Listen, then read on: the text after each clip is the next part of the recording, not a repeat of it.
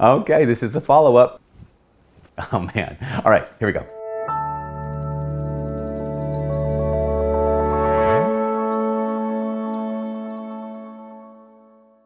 Hi, my name is Father Mike Schmitz, and this is Ascension Presents. Last week we put out a video that talked about how we have to be prepared to receive Holy Communion, that there's actually some things that can prohibit us from receiving Holy Communion. In fact, if we're aware of mortal sin, if we're standing outside the church, if we're not living a congruent life with Christianity, if we're not another way to say it is if we're not a practicing Catholic, if I'm aware of mortal sin and I have not yet gone to confession. Another way to say it, another one, I didn't even mention this, but if I've not fasted an hour before Holy Communion, I can't receive Holy Communion. I mean, that's another one. That's not a mortal sin. That's why sometimes people will say like, well, Father, I want to go up and receive a blessing, but everyone's going to think that I committed a mortal sin.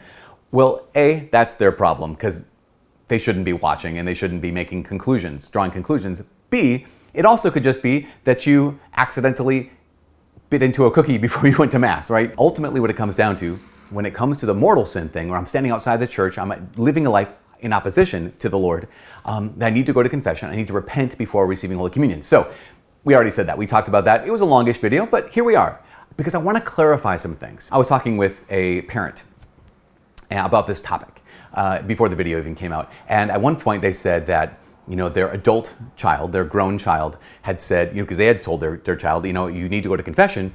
If you haven't been a practicing Catholic, you need to go to confession before we receive Holy Communion.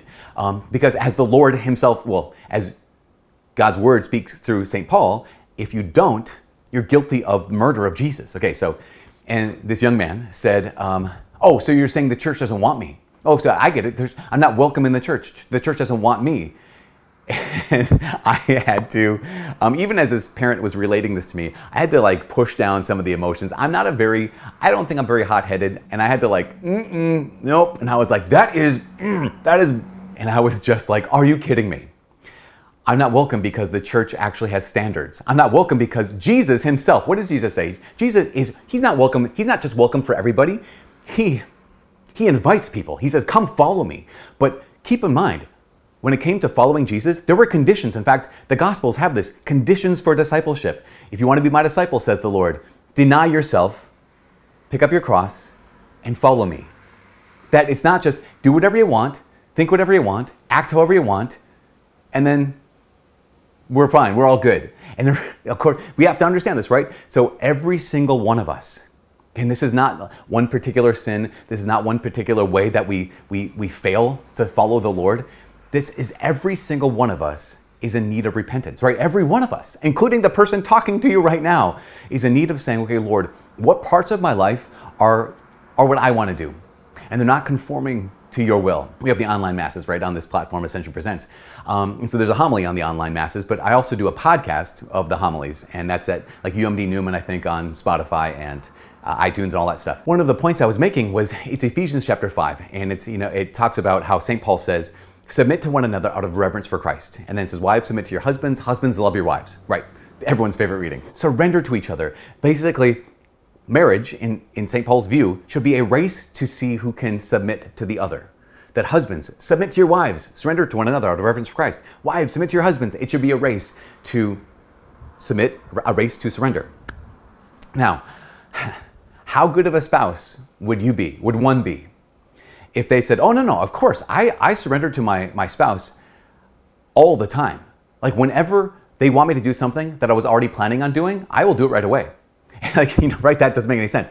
Every time, oh man, I race to submit to my spouse. Whenever they ask me to do something that I was already planning on doing, I do it so fast. We realize that's not the same thing. We realize that is completely different. But that's how many of us approach our faith. We say, that, yeah, as long as I already agree with Christ's teachings, we're good. As long as I already agree with the church's teachings, then I have no problem with that whatsoever. As long as it was something I was already planning on doing, I have faith. But that's not what it is to have faith. That's just trying to find a spiritual reason to do what I was already going to do. Faith really comes into play when? Faith comes into play when I actually have to do what Jesus said to do, which is to deny myself, pick up my cross and follow after him. To say, actually, I'm not going to do what I wanted to do because, Lord, your word trumps my will.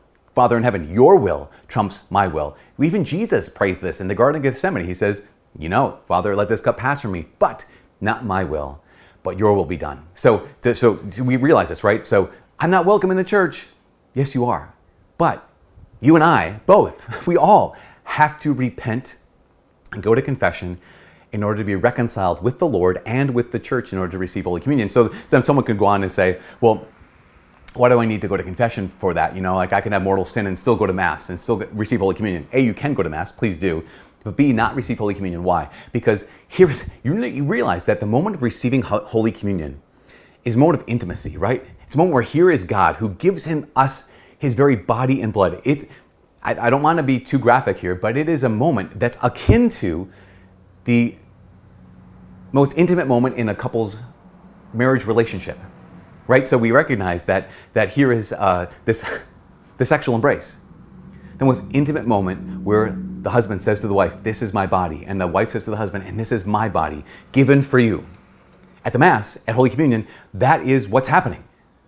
Now, how healthy would it be if this husband and wife had a rift, right? That the husband was living as if he wasn't really married, if the wife was living as if she wasn't really married, if they had some kind of division between the two of them, but they simply said, well, you know what, we're married, so let's enter the sexual embrace. Without any reconciliation first. We'd realize that that's not going to help anything.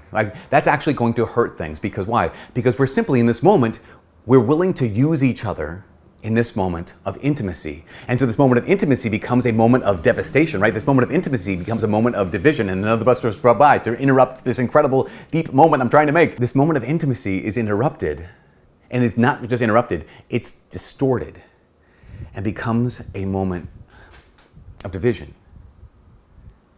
And the same thing happens if I'm not reconciled to the Lord and to the church before receiving Holy Communion.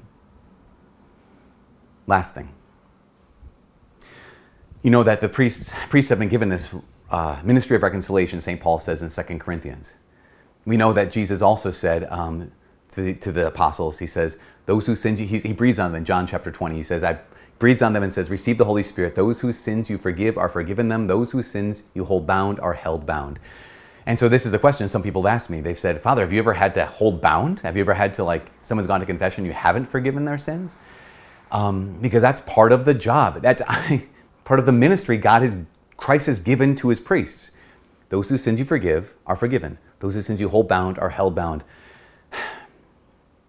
I'm not going to judge people's hearts, but we must judge people's actions in certain situations. Certain situations we'd say, nope, I don't have to judge. I don't even have to get involved. But if someone's coming to me for confession and they're living a life contrary to the Lord and they're not intending to change, then basically it's saying, hey, can I come back without really coming back? The example is, I remember there was a couple times, and it's almost always the same thing. Talking to a young man, this wasn't actually in confession. We were getting prepped for confession. He wanted to go to confession for a number of things that he really genuinely felt badly about. It's an adverb, it modifies the verb to feel. Anyways, but he was living with his girlfriend.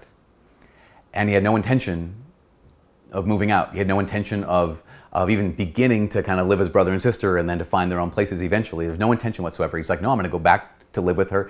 And so I'm like, I'm so sorry. I tried to convince him, try to be like, okay, but this is part of what conversion is. I can't say, God, I only want you to forgive these sins, but I'm going to continue living in these other sins.